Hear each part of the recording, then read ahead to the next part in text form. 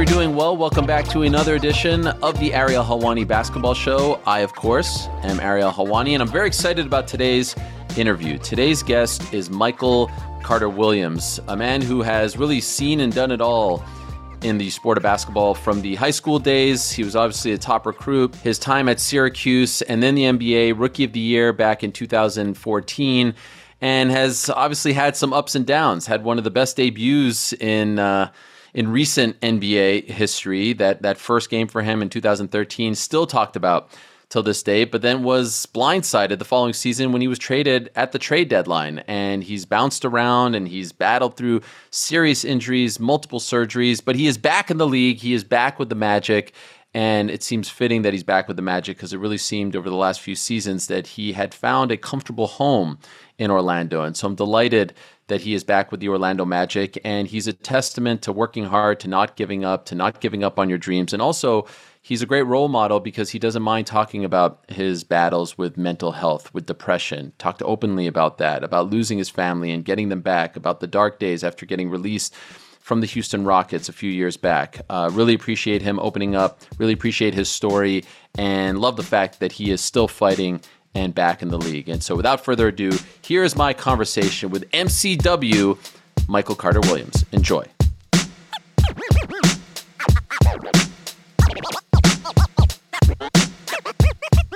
I'm very excited to talk to this man here today for multiple reasons. In fact, we actually have a lot in common. We're both fathers. We're both graduates. Well, not graduates. I graduated from Syracuse, but we're both alumni, right? That's fair to say, from the great Syracuse University. Oh, we'll get to that in a moment as well. We both love basketball, and perhaps most importantly, we both love mixed martial arts. That's, in fact, how we first met through his love of MMA, and of course, me residing in that world for quite some time. He is of the Orlando Magic, longtime NBA vet at this point, former Rookie of the Year, the one and only Michael Carter-Williams. Hello, Michael. How are you? I'm good, Ariel. How are you? Thank you for having me. Oh, it's a pleasure. And we've actually done interviews before, but usually it's been about MMA and your love of combat sports, your love of mixed martial arts. This time we're going to focus on your basketball career, the actual job, what has made you famous. So I hope you don't mind. Yeah, no problem at all. No problem. You did mention, though, at the top there, soon to be a graduate of Syracuse? Yeah, I have like 2 classes left. Wow. So yeah. So I'm trying, man. It's been a long road. So I'm trying to get that degree though. How long have you been working at it? Like since you left almost a decade ago, or has it been? No, not since I left. I took a bunch of time off. Like I took like 6 years off, and I was like, all right, let me see, because I kept, during like the NBA meetings with players, they're like, if you ever want to finish your degree, they say it each year, like, they give us our connecting person, and the NBA pays for our classes, and they give us the whole 9. And it's always been in the back of my mind, like, yeah, I might as well just get it, just because it's good to have. Nobody can take it away, and who knows what I want to do after basketball, so it can't hurt. And your degree is communications. Oh, wow. So are you going in this direction? Do you want to be a media guy? I don't know. It's definitely an option of mine that I'd love to explore. I feel like, I don't know, every year I'm always thinking like something new, or, every 2 years I'm in like a different space, or, I got another kid or something's going on. So we'll see. I there's a part of me that wants to get in the coaching side as well. So not necessarily need my communications degree for that, but it's just gives me another option. Yeah, it's interesting because I feel like a lot of current players, former players, everyone's popping up with their own show, podcast, or you go into like, the studio route, the analyst route. And I feel like now more than ever, as someone who grew up a huge fan, like to me, I knew nothing about Patrick Ewing. I loved Patrick Ewing, but the only time you would ever hear him speak is in the locker room, like 2 minutes after a game. Now I feel like the door has opened up. Yeah. You know what I mean? So it's like that new media now. Yes, it's crazy. And that secrecy is kind of gone. Do you like that? Or do you feel like we actually know too much about you guys? Like there's too much letting in to the public, or do you think that's good? No, I honestly, I think it's good. I think it, I think it, a real perspective, because there's a lot of analysts out here who just speculate and say this guy feels this way, this guy feels that way, or I've heard from a valuable source that this, and that happens, you know what I mean? And now you kind of get it directly from the source. So you can it's cool, man. I watch, I was watching JJ Redick, I was watching Draymond Green, I watch all those guys and they give a unique perspective of kind of what really goes on in the locker room. But it's good. I like to hear, from both things. Cause, obviously athletes aren't really professional analysis. It's just, so, I kind of like hearing both. Well, you got the setup to become a podcaster, a broadcaster, whatever you want. So kudos on that. Appreciate it. Also, kudos on returning to the league. You're back with the Magic. Recently announced a new 2-year deal. You didn't play last year. First, why were you out of the league for the entire 2021-2022 season? So I had ankle surgery, and then I was rehabbing my ankle, and it still wasn't feeling right. I ended up having to get another surgery. So I had 2 surgeries in the matter of like 6 months. So I needed a good period amount of time to really let my ankle heal. I kind of felt like it was my last, I felt like if I had another big injury after this one, it would have been like, I had to think about, hanging it up. So, I really wanted to take my time and really rehab and give myself some real time to, let my ankle heal and let some of my other injuries in my whole body heal as well. Okay, so while you were, working to get back the surgeries, were you a member of the Magic team, or were you completely a free agent at that point? I was, so when they released me, so I was completely a free agent at the time. Okay, so they released me last year so I was on the team half the year, and then when the trade deadline happened, they released me, and then I was working out there for a little bit, and then I went out to California to rehab. The reason I asked that is I didn't know if it was like, a hush-hush thing, because I saw you still rocking the Magic gear. I would see in the comments all the Magic players like giving you props and trying to motivate you. So I didn't know if you were like an official, unofficial member of the team, if you get what I'm saying. Yeah, kind of like I was probably an unofficial member of the team. Like I was still in the team group chat. I would still watch the games. They would hit me up asking me what I saw, in the game, what they can do better on. I would just help them out here and there. I talked to Coach Mosley, sometimes, so I was basically I was, in the mix a little bit, but, away from the team. Was there ever a point, 2 surgeries on the ankle, such an important part of the body, especially as a basketball player, where you were like, man, I don't know if I can overcome this? Like, did you ever doubt that you'd be able to actually make it all the way back? Yeah, I had my doubts. Just because I think the rehab was so difficult. It's such a tedious rehab, right? You're just going like this with your ankle on bands, and it's like you can't really see any results. There's no like the check marks are, how I'm moving better. And some days I move good, some days I wasn't moving good. So I was like, man, should I start exploring other things that I really want to do? Should I, but, through the most part, I was, my mind was really sharp on really trying to get back, because I really believe that I still have a ton of offer to the game. I feel like I can contribute to a team, really well. And I always had that in the back of my mind. So I, pushing forward was, kind of those thoughts. You're not an old guy by any stretch. You're still in your early 30s, but I feel like on this team, you are kind of the elder statesman, right? I mean, yeah, I'm the oldest on the team. You are, in fact, the oldest, which is wild, because to me, you're still, the kid from Syracuse. It's amazing how quickly these last 10 years have gone by. How do you feel being in that role? Like, are you cool being the big brother, or is it still a little bit strange to you? A little bit of both. It is strange just because I'm like, I do feel as though I'm not even that old. And, all my teammates are young guys, and they call me the grandfather, even though, again, I'm not, I'm not old. But, I embrace it. I feel like I have a good perspective on the game, and I feel like I can, give good advice on, different scenarios. And I've been through, so many different scenarios in my career, whether it's being the best player on the team, whether it's, coming off the bench, being the 10th man. I've been through so many different scenarios that I'm able to relate with a lot of people, on the team. So, I kind of give that voice of reason to the guys, and, they embrace it. I embrace it. So it's a good situation for the time being, but, I definitely, want to get back to the real action. Anyone in particular, maybe 1 or 2 people, maybe even more, that you've kind of taken under your wing? I know you haven't been there an incredibly long time since coming back, but like you said, you're still in contact over the past year or so. Anyone Would it be one of the point guards? Would it be someone else that you've tried to really help guide through everything?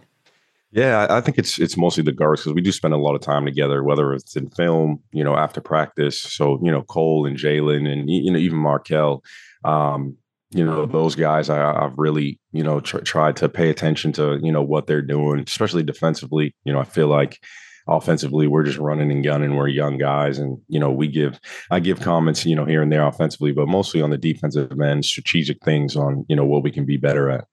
I saw a video. I'm not sure if it was your first game back, so to speak, but it was definitely early on where after the starting lineups were announced, you were in the huddle with your daughter, I believe it was. Oh, yeah. Could you tell me about that? That seemed very unique and a pretty damn cool experience as a father and as a daughter. How did that come about? Yeah, man, that was definitely a timeless moment I'll never forget. I didn't even know how she got. I mean, she's close with there's this lady named Regan. She does.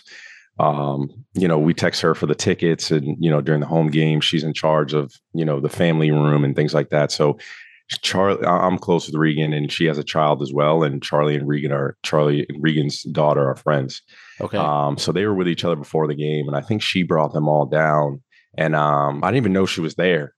And then, so I saw her and we were going in the huddle and, I just picked her up and we were all, jumping. It was a great moment. It was cool. Yeah, cool. You rarely see that, right? Yeah. Someone's kid in the huddle. That was incredible. And I'm wondering if now you're a father of two, correct? Yep. And congratulations to your family on the recent new addition.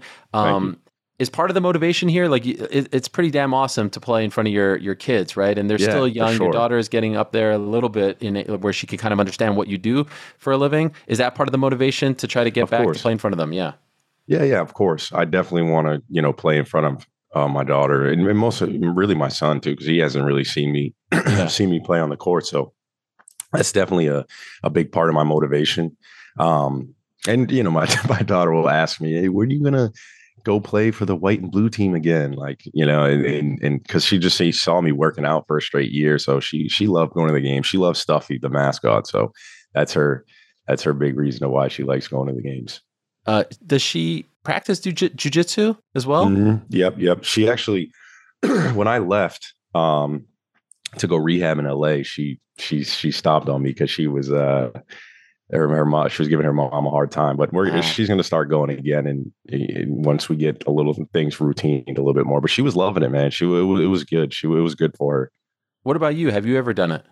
Yeah, I've done it. I took some time off for my ankle, but before that, I probably did it for like a year and a half, like straight. Like it was fun. I love it. I'm still close with my teacher. He's actually Shaq's teacher as well. He owns a gym called 6 Levels.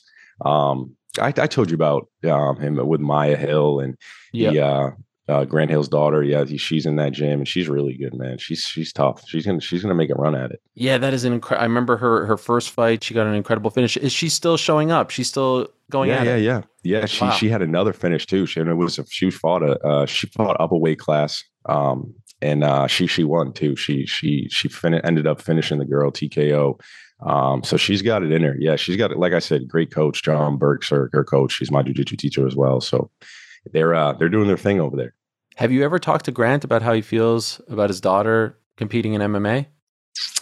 Yeah, so I've seen, like, obviously he goes to the events and, her mom goes to the events and, I've asked him, how is it? And, he was like, she loves it. So, you know what I mean? I give her support. Obviously he gets nervous about it, but that's what she loves to do. And she spends a lot of time on it. And, he's there for the support.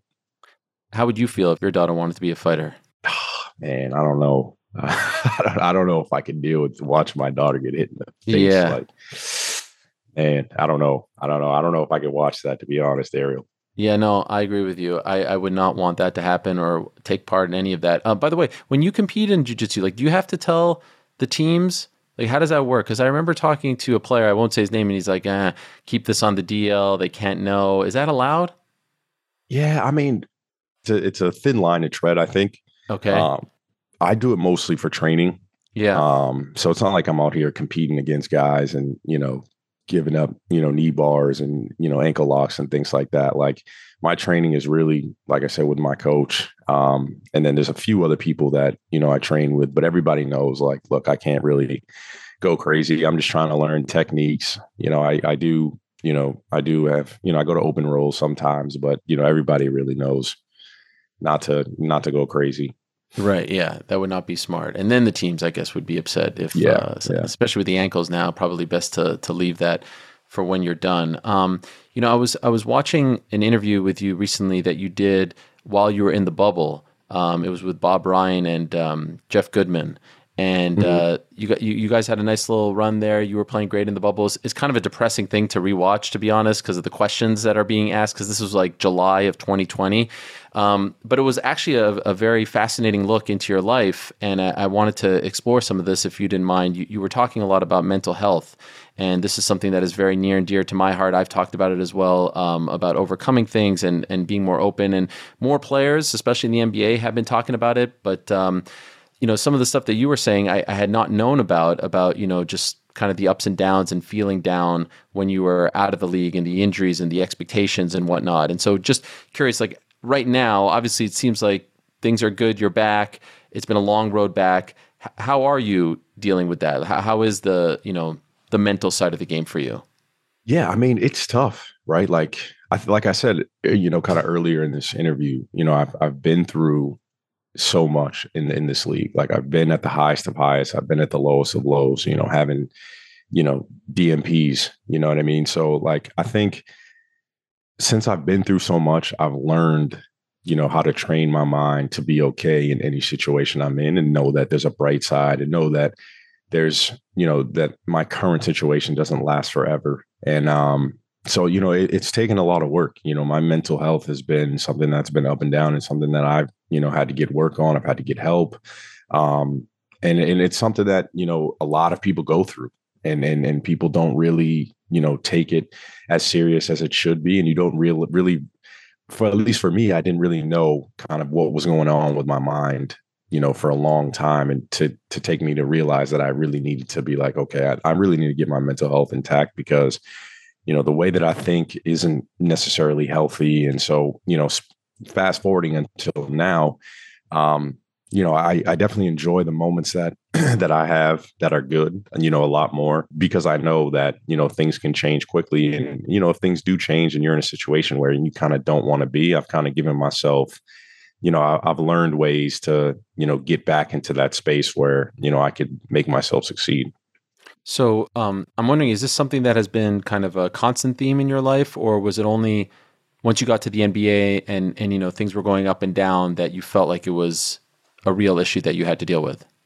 Yeah, I think that, when growing up, I really didn't have too many issues with that. And kind of things were not just per se easy in my life, but there's a lot of good moments. High school, I was top 25 in the country. I was in the McDonald's All-American game, the Jordan game. There's a lot of good things to focus on. I was trying to get to college. I was getting scholarships left and right. Syracuse was probably the first time in my life where I've really faced some real adversity on the mental side, just because I had been playing basketball my whole life. And then, my freshman year, I wasn't, kind of playing at all. So I didn't really know how to react to that. But yeah, I think that was the first time I really felt some real adversity. And then the next year was great. And then obviously my rookie year was, one of the best times in my life. And then, things got, a little bit, choppy and, I had to learn how to deal with different situations. When did you start thinking that you needed to talk to someone? Because like early on, when someone is feeling a certain way, you don't talk to, you're just like, all right, I'll get through this. Right. But then it kind of reaches a boiling point. And then when did that happen? I think my tipping point was in Houston. I had gotten released from Houston. It was the first time of me getting released to a team. I had issues internally with, I think Tia was my fiance at the time. She's my wife now. So she ended up, she was young. Charlie was a newborn, and, she ended up leaving. So I was in Houston by myself. I got released from the team. So that was like my lowest of low. And I was like, kind of like, damn, like, where do I go from here? Like, not only, for a job, but, what in my life, who do I want to be? What goals, what morals do I want to have for myself? And, I really had to choose, and really had to commit and, really had to get some help. in the choices that I was making and the things that I was doing, really had to be like, okay, I really need to sit back and really do things for myself so that I could treat the people around me correctly. So you're out of the league, you're released, the mother of your child and your girlfriend is gone, like not a part of your life? Not a part of my life. I mean, of course we had a child together. Sure. So, but you guys weren't together. We weren't together romantically. No. Wow. And for how long did that last? That lasted for about a year and a half. Wow. We weren't together. Yeah. And how did you deal with that? That was hard. Like I said, that was the hardest time of my life. A scary thing is for me not to be in the same household and raising my kids. And obviously, I loved Tia to death. So her not, being there was hard. It was a hard thing that, I had to go through and worked my ass off to get her back. So Good man. Yeah. So that was definitely the hardest part of my life. Correct me if I'm wrong. Were there days where you felt like you couldn't get out of bed, couldn't leave the house, things like that? Yeah. Yeah. There was days where, I was pissed waking up, all I wanted to do was sleep, stay in the bed. The only time where I would go outside is when, my therapist came over and we'd take a walk and, discuss what was going on in my life. And it was hard because at that time, there were some bright spots that I couldn't really appreciate. Like, I was in Houston, and then probably about a month, 2 months after that, I got signed to Orlando. And so I had to go to the gym and, put a smile on my face and, try to, reconcile my career there. And then, I would come home and, I would just be in constant thought of, there's no Tia here. There's no, baby. There's no nothing. So it was tough. It was really, really hard. Who introduced you to your therapist? I was seeing our team therapist, and then he introduced me to another therapist as well. So I was kind of seeing both of them, at the same time. Yeah, because I'm always fascinated by that, because I feel like that first call or that first meeting is the tough one, right? Because you're not sure, should I open up? Should I not open up? Do I trust this person? Do I like this person? And then once the door is open, I feel like then it gets a lot easier, right? But initially I find it tough. Yeah, no, initially is very hard. Like initially, like you got to lay everything out on the table. Like what's going on with you? What's happened in your past that is giving you these feelings? You kind of have to explain somebody your whole life. And that brings up different emotions as well. But I think once you get past that, once you get past the choppy steps, it's weird how therapists can, it's amazing how they can, lead you to different answers in your life, just, with communication. So once you get past that, it's one of the best things that I've ever done.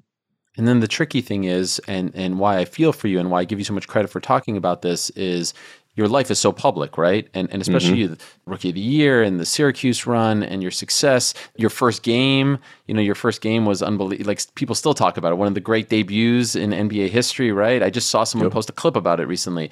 And so is there any sort of any sort of shame, any sort of embarrassment to come with that? There used to be. I used to always, constantly worry about how people judge me or, how people, judge a role on my team.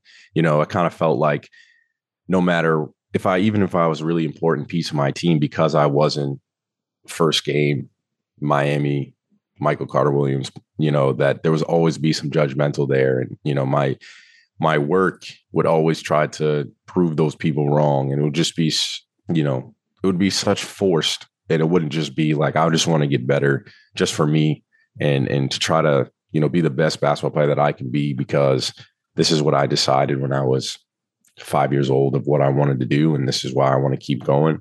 There are moments where I think like, dang, like people are just going to harp on this because it's a negative thing in my life, or it isn't a positive thing in my life. And, it's going to be out on Front Street and people are always going to have to comment on, what it is that, I'm doing or, how I'm performing. But nowadays, man, it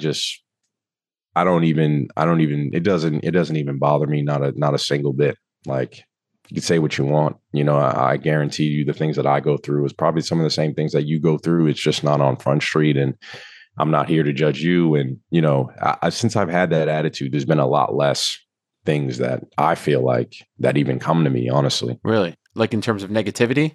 yeah, just in terms of negativity, like I just embrace so much positivity. I try to be positive with everybody around me, and it's maybe because I have that attitude, and maybe that the auras that come to me are mostly positive, or maybe I just don't even notice the negativity. I remember when Philly traded you to Milwaukee that following season. That was shocking as a fan. Do you remember where you were when you got the word? Did you have any idea that that was coming? No, I had no idea. I remember I was. So it was me and my two friends. We were driving. I don't know where we were going, but I remember I was in the car and we were driving in Philly. And I remember I was like, man, this, like, jokingly, I was like, oh, there's only like 8 minutes left in the trade deadline. I'm good. And then I get a call from my agent and I'm like, no way. Like, even just looking at the phone ringing, I'm like, man, answered. You're being traded to Milwaukee. Jason Kidd wants you. And I was kind of shocked, and I was like, man, because like I was in meetings with like Steve Hinkie and Sam Hinkie and Coach Brett Brown about where our team's going from here, and they're asking me opinions on this guy and what we're trying to accomplish, and things that I never even asked for, that I was being a part to bring to be part of. So for me to get traded, I was totally blindsided. I didn't know what was going on. When something like that happens, do you speak to management? Like, do you speak to anyone and be like, yo, like what happened here? Or do you just like, how does that work? Um, Everything's going on so fast. So it's like my agent was like, yeah, they want you to, they want you down there in like 3 days, 2 days. So like I gotta go pack all my stuff, make a ton of phone calls to get everything in Milwaukee, find housing there, go down the whole nine. And then you do get a call from management and they do say like, it was great having you. It's kind of like a goodbye conversation rather than like, hold on a second, like, what happened here that made you guys want to, trade me? Like there was no conversation about that. It just kind of things that are like, for me, the conversation didn't necessarily need to happen just because, things are already done. If there was a chance where things weren't settled, then I'd be like, okay, like, let's talk about this, but things are already done. So I was just like, and plus I was 21 at 22 at the time. I didn't really like speaking to management at that time is a lot different than speaking to management now, right? You feel like you're talking to, somebody who's superior to you. Right. Did you feel betrayed? Yeah, I definitely did. Only because, like I said, I was brought into things that I really necessarily didn't ask for. You know what I mean? I didn't tell you guys that I wanted to give you my opinion on who we should get next, or who we're thinking about drafting, or who we, want to trade for in the future, or what our future looks like. Like I didn't ask to be a part of those conversations, but yeah, I was brought into those for you guys just to trade me. It was a difficult situation. And you were kind of like one of the first building blocks of the trust the process era, right? Yeah, yeah, and yeah. then like in a flash, you're gone. I could imagine you having some kind of like salty feelings towards them. Like, what the hell? For sure. I definitely was, and especially because what I've already had went through all year. Right. I'd be willing to bet any money that I had the most teammates ever in a year. So I That was rookie already season. frustrated. Yeah, that rookie season. Yeah.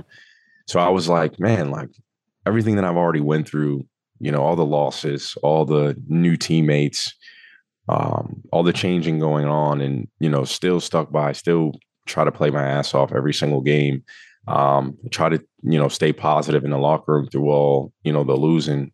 And then, yeah, so I definitely did feel betrayed. You mentioned your agent calling you. That wasn't your mom, right? Your mom No, at one point was no, your manager, right? yeah, she was my manager, And but how long was she your manager for? um, man, she was my manager for a while, probably like 7 years. Probably less than that, probably 6 years.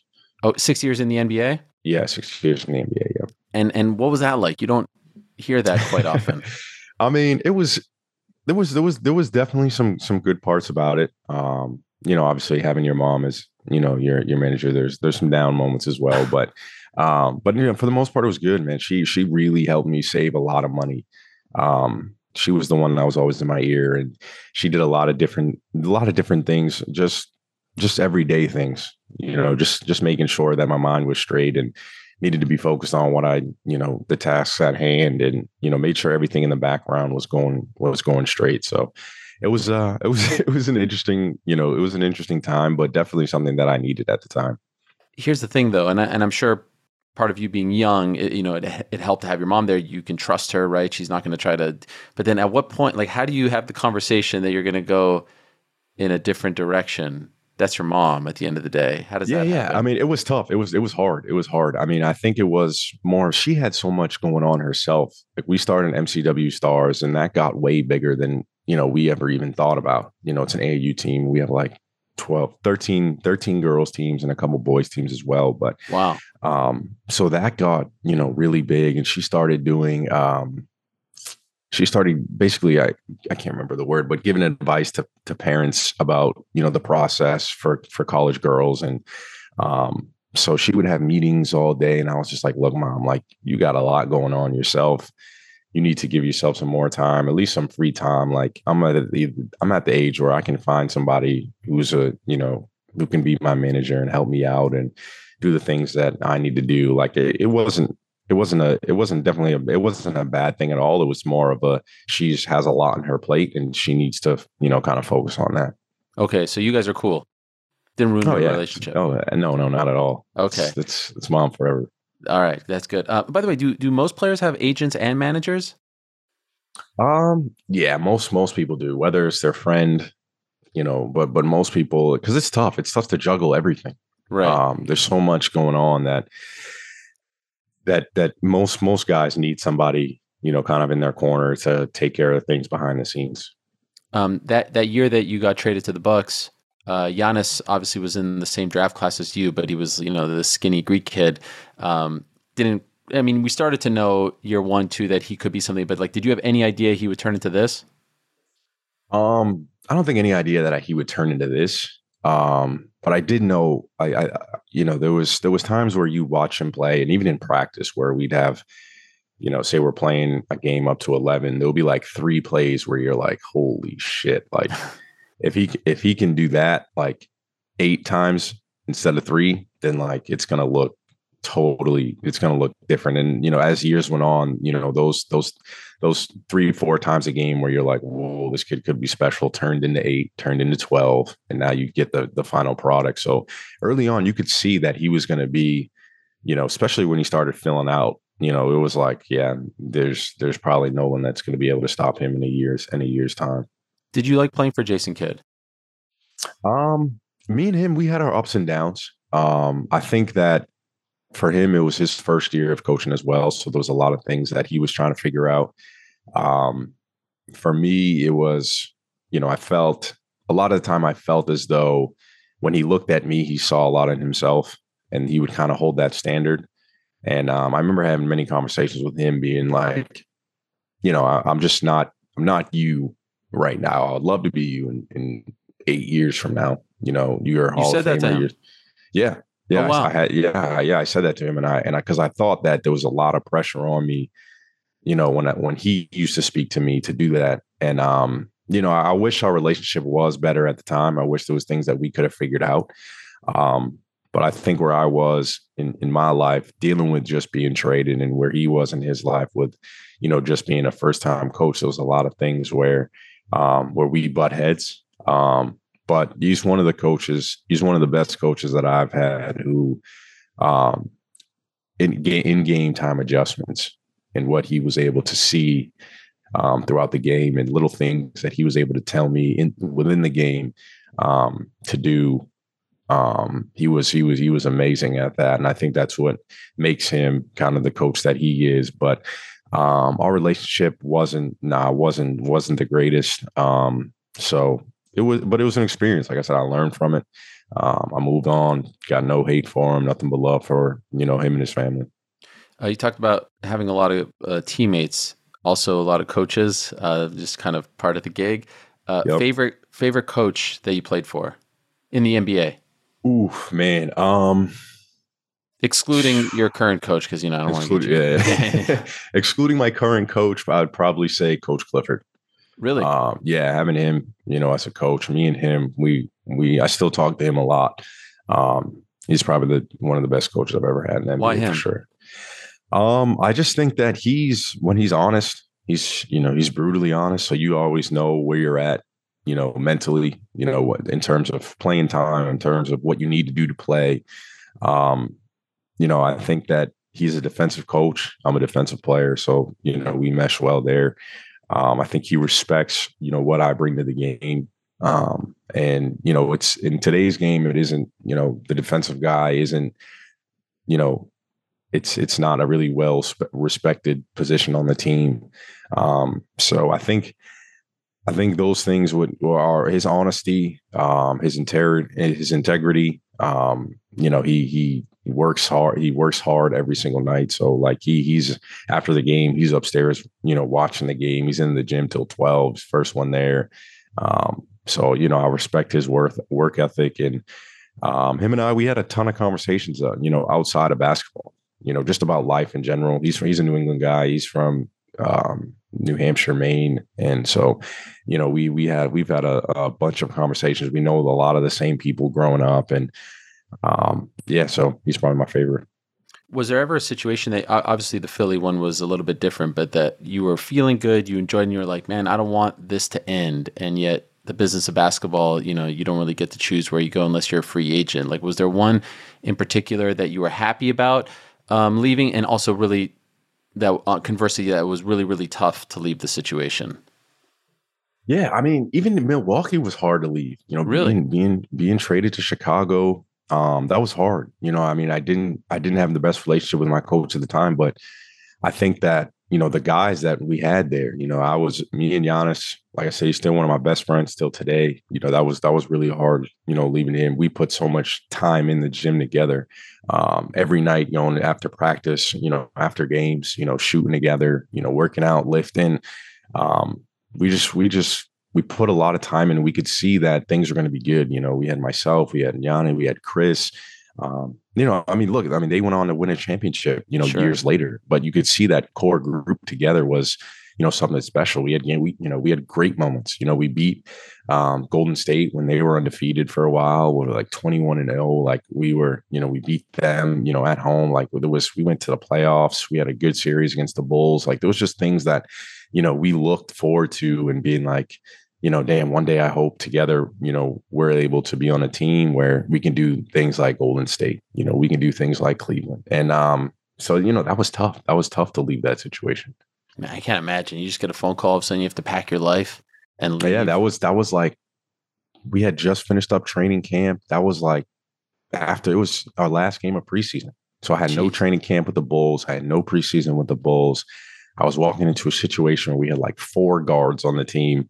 And so I was new in that team and didn't know any plays, had to relearn everything really fast. Like, training camp and preseason is where you really get acclimated, into your teammates, into the coaching staff, into the plays. You kind of set, who's going to be what.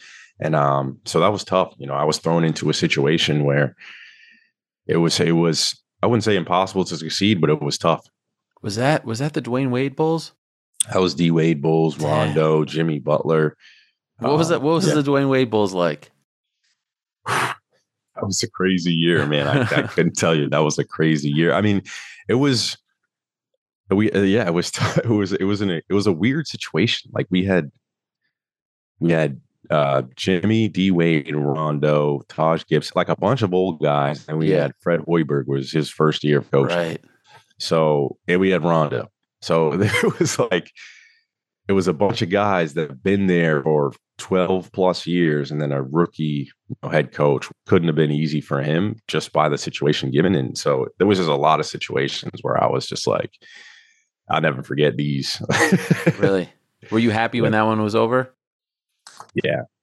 I mean, that was just a lot. There was just a lot going on. Like I needed to go somewhere where, there wasn't so much going on, and we could just focus on basketball. Excluding the current squad that you're with, best locker room that you've ever been a part of, where it just seemed like everyone was friends, tight, enjoy. There was no like one lone wolf type. You know what I mean? Like no black sheep, I would no think cancer. I would. Yeah, Charlotte for sure. Really? I had Marvin Williams, Kemba Walker, Jeremy Lamb, Frank Kaminsky. Those guys I still talk to those guys to this day. Like we had an unbelievable locker room. There was just, like our guys that have been there for a while, our leaders were Kemba and Marvin Williams, and those are probably the 2 nicest dudes I've ever met in the NBA in my life. Wow. Yeah. What makes them so great? Just like good teammates, humble guys. Great teammates, humble human beings. You ask anybody about Kemba or Marv. Like, for example, that was we had a game, and I think we were playing Portland, and one of the guys from the Blazers actually got into it with Marv.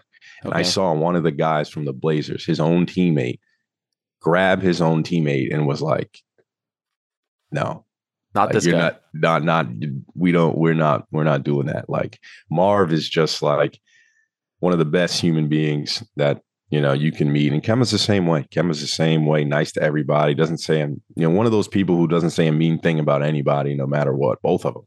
And yeah, I mean, I'm not even like I'm not even like his. You know what I mean? I've had my fair share of things between people, but those guys, they don't say a word. I really wanted it to work out with Kemba and the Knicks. I wanted that to work out for him. I thought it would like to have a New York City point guard on the Knicks would have been so great. That would be great. Yeah. It seemed like everyone liked him, but just one of the maybe a few years too late. And so it's great that you still keep in touch with a lot of these guys. And that's amazing. So like that's probably, obviously you want to be playing, you want to be, but just getting to see them still and go from, city to city, arena to arena, that has to be part of the fun as well, right? Oh yeah, for sure. I'm always, going from city to city, checking in with guys, going to dinner with, different teammates that I've had in the past. It's great. Like I said, through basketball, I've met some of the best people, some of my best friends, and I'm always keeping in touch with them. I went to Marvin's wedding. I think it was 2 years ago, Marvin Williams' wedding, and Kemba should be getting married soon. So nice. As far as guarding people, like you said, you take pride in your defense. Who's one guy that you always like? You felt like you got up for? Like I want to freaking stop this guy. Like I like the challenge. I think Steph. Really? Yeah, Steph. Yeah, and he's probably the hardest guy I've probably had to. I could imagine. Hardest point guard I've ever had to guard. But yeah, no, his game was. I mean, you just know, like, there's no, like, because you can't relax ever. So I'm always like, I got to be up for this game. Like, I got to be ready to move. I got to be ready to run, everywhere on the court. And it's been fun, man. I mean, I've had, not even in a talking trash type of way. Like, I've had some good success against him. And just to know, it feels good to know, like, dang, the best player in the world in my position, I'm able to, have some success against. It's like, that's what I've worked hard for since I was, a young kid. And to do that is it's something to be proud of yourself for. Absolutely. Do you have a favorite game, a favorite moment? Yeah, probably my favorite game is probably when we did beat Golden State when I was in Milwaukee. It was just a game that, together of our whole team, we were like, man, like, this is just a great opportunity to do what, to make a little history, to stop their streak. And they were obviously rolling. And, we were, we had our whole crowd was in T-shirts of 21-1. Like, there's just, the whole environment was just awesome. And we just played such a great game together as a team, where everybody contributed and did, the right things. Is probably, my favorite game. And it's probably, it has a lot to do with them being 21-0. Right. No, of course. For sure. Just a couple more things and I'll let you go. And I really appreciate the time. Yeah, no problem. Thank you so much. Could I ask you about Ja Morant and your take on the situation? You know what it's like to have everyone watching you, and obviously his situation a little bit different, and you never got into anything like that. But I feel like most people think that he'll be able to turn things around, and this is just a bump in the road for him. But when you're seeing it from the outside looking in, and I don't know if you have a relationship with him, what comes to mind? Yeah, no, I don't have a relationship with him. I don't know him just by, I only know him just by playing. Obviously it's a tough situation for him. He's made some immature choices. I think he'll be fine. I think he'll learn from it. He'll move on. Coming from, Murray State, coming from, being the underdog, and proving everything that he's proven. I know deep inside he's feeling like, there's no way I could give all that up, everything that I've done, just because of, silly decisions that I've made in the past. And to keep doing them and not learn from them is something that I think that, he will, and I hope he does. He's so talented, like one of the most talented guys I've ever seen on the floor. So I think he'll be fine. I think he'll learn from it, move on. Like there's a certain level of embarrassment that he probably feels that could change you as well. I think that, making those mistakes. And I think in today's world, it's hard, right? Like you got to allow people to make mistakes in life for them to get better as human beings, right? Like, isn't that what, life's all about, doing things and learning from them and moving on. So as much as people want to critique him and want to get on his back for doing the things he's doing and what he represents, a big organization is, his brand is big himself. He's obviously taking the biggest hit from it. So I'm a big fan of allowing people to make their mistakes and, wishing them well, and hopefully they can, overcome that. I know this isn't like a really popular thing to say, especially to an athlete, but I feel for you guys in many respects. Number one, I mean, like, could you imagine in the 80s and 90s if there was Instagram and Twitter and all this stuff? You know what I mean? Like, imagine the Jordan era. This has been said before, like him going to Atlantic City supposedly and whatnot. Like, could you imagine the phones and all that stuff, all the stuff that they went through? And then also, the other thing is like, and correct me if you feel otherwise, I feel like you make one mistake on the court, now all of a sudden everyone's sharing this clip and clowning on you, and there's almost like this fear of failure, when in reality, like, you got to go for it. Like, you're playing, you got to put your body on the line. And I think that's detrimentally tough for you guys. Like, you're in this fishbowl and everyone's scrutinizing every single thing, and you make one mistake, you get dunked on or crossed over, and now you're being ridiculed on Twitter. You're a freaking pro athlete at the highest level of your sport, and there's dudes on Twitter. Does that mess guys up? Do you feel like that's a big part of the problem? I think so. Yeah, absolutely. I've been a victim of that myself. It takes work to just be like, you know what? Hey, if that happens, that happens. But there's more important things on the line than that. And for especially the league gets younger and younger each year. So, guys come in and they're like, you can see times where you can look and be like, oh man, that guy could have probably took a charge if he wanted to, but he's a little scared. He'll get dunked on, and right. He ends up a meme. Or even the saying like, you think I wanted to end up being a meme? Like, even that itself is like, that wasn't a thing 10 years ago. That wasn't a thing. So I think you have a valid point on that people are afraid to end up being that, which takes away from what they may do on the court. You ever check your phone in the middle of a game? That's another thing that's new. That's at halftime. There's a lot of people who check their phones. Like that's dangerous, right? That's a new. Yeah, that's checking social media and stuff. Yeah, I mean, I don't necessarily check social media. I may check if I have a text message or, a lot of the times, especially when I was playing, my stepfather, he's always been in my, corner. He gives me advice about the game all the time. So I mostly check to see if he sees something that, to tell me, what, to do in the game. Okay. But no, people, you don't think young guys are checking Twitter? They probably do. Probably do. And then you get hate, and that's got to mess you up, right? Yeah. I mean, it messes me up. I do a show and I'm checking Twitter, and all of a sudden I'm like, God, I suck. Yeah. I'm the worst. Didn't Steph say that he kind of uses that as motivation? Like, he'll check. I guess he's just a different breed. I mean, I would want to go into a ball in the corner and cry. Shit that you guys get. Just proving the point that it happens though. Yeah. Right. I hate that. Jim Boeheim, no longer the coach at Syracuse. You played for him. Are you surprised to see him go at this point, or do you think that it was time? I do think it was time. He's been there for 47 years. He's seen everything. He's done everything you could accomplish. He's getting up there in age. Not to say that he couldn't coach, the next 5 years, but I think that, I think when your time is over for something, it's over. And I think having Coach Autry coming in and having GMAC as the head one assistant they're gonna do well. I think they're gonna bring a new energy to the team. They've had Syracuse had some down years the past couple of years, so I think it's time. I think it is time for a change. And he's done. Obviously, it's you could go on and on what Coach Boeheim has done for Syracuse. So, but I do think it is time for a change. I saw you wrote a nice post in honor of him. Do you still have a relationship with him at all? Yeah. I mean, like, he's older, so he doesn't use his phone that much. But me and I definitely send him a text. I probably talk to him every couple months, just checking in, saying what's up. I'd send him a message as well, just a thank you and congrats on retirement. He's got kids now too. His kids, Jimmy and Buddy, and baby girl too. They're all out of they're all out of school, I believe. His daughter might still be in college, but the rest of them are, out of college. Speaking of people watching, like I heard like he's a junkie, like he watches everything. So would you get texts from him in the middle of games as well? Like he's watching you? No. He doesn't do that? No, he doesn't do that. Okay, all right. I just, and now you're getting an up close look at Paulo Banchero.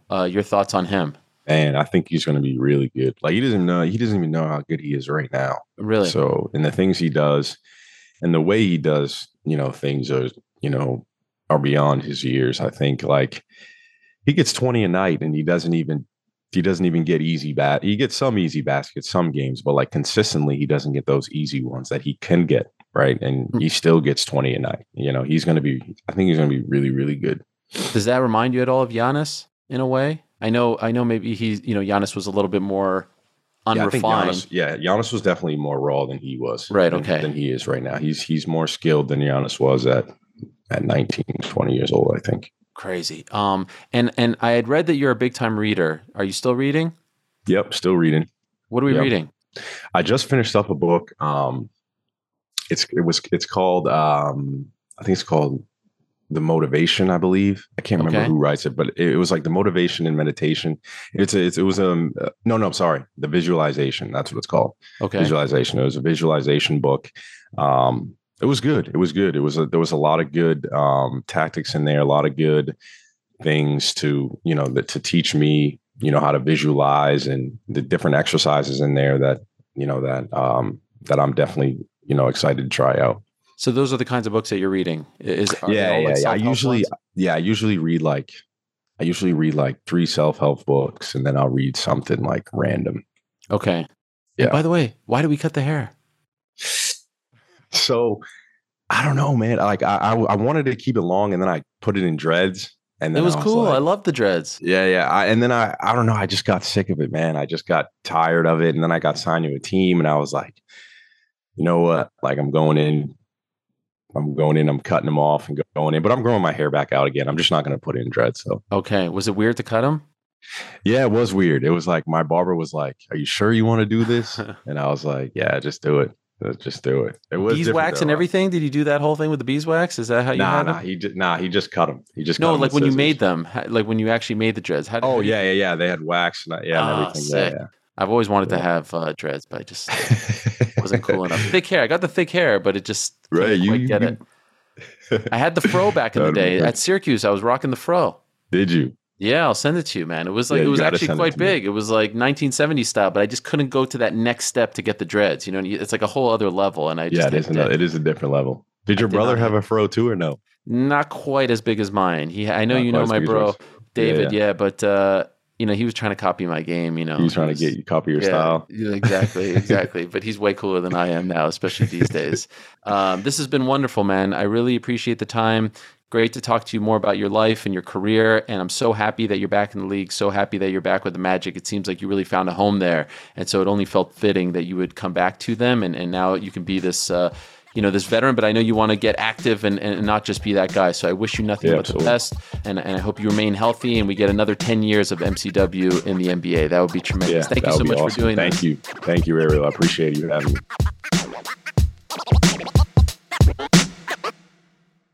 All right, that was great stuff. Much love to Michael Carter-Williams. Appreciate his time very, very much. And again, love that he's back in the league, and hopefully he's able to go on a run here and get healthy and really be a nice veteran piece for this very, very young Orlando Magic team. One of the best guys that I've met in the game, and really appreciate him giving us so much time and being so honest about some of the not so fun things to discuss, like mental health and depression and whatnot. So wish the best to him and his family. If you follow him on social media, go check out that clip of him in the huddle with his daughter. That was amazing stuff. I can assure you he'll never forget that, and I hope she'll never forget that as well. Michael Carter-Williams, our guest this week. Thank you so much to him. Thank you to everyone out there who continues to listen to the show, who continues to rate, follow, subscribe, review, comment. All those things mean a lot. I appreciate you all very much, and I can't wait for next week. We'll be back with another conversation right here on the Ariel Helwani Basketball Show. Take care.